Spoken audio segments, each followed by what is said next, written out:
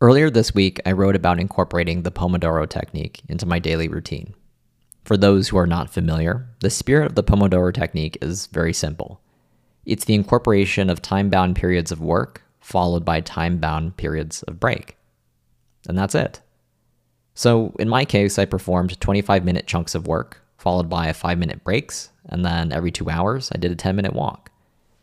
And after almost a full week of structuring my days this way, I'm happy to report that the same top-level observations that I shared on the first day remain the same. I'm getting more done, I'm less tired, and the solutions to whatever roadblocks I'm facing are consistently coming to mind during my breaks.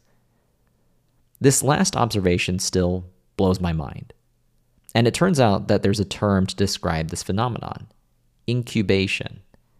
Incubation is a concept that was introduced by Graham Wallas in the 1920s as one of the 4 stages of the creative process, wherein the brain unconsciously processes a problem when you set it aside in a way that helps you arrive at novel solutions. Incubation, as far as I'm concerned, is 100% a valid phenomenon. And if you're willing to spend enough time away from the problems you're focused on, I'm willing to bet that you'll find it to be valid for you as well. Contrary to popular belief, breaks are not the thing getting in the way. It's the lack of them. So take a break, friends. You'll feel better. You'll have better ideas.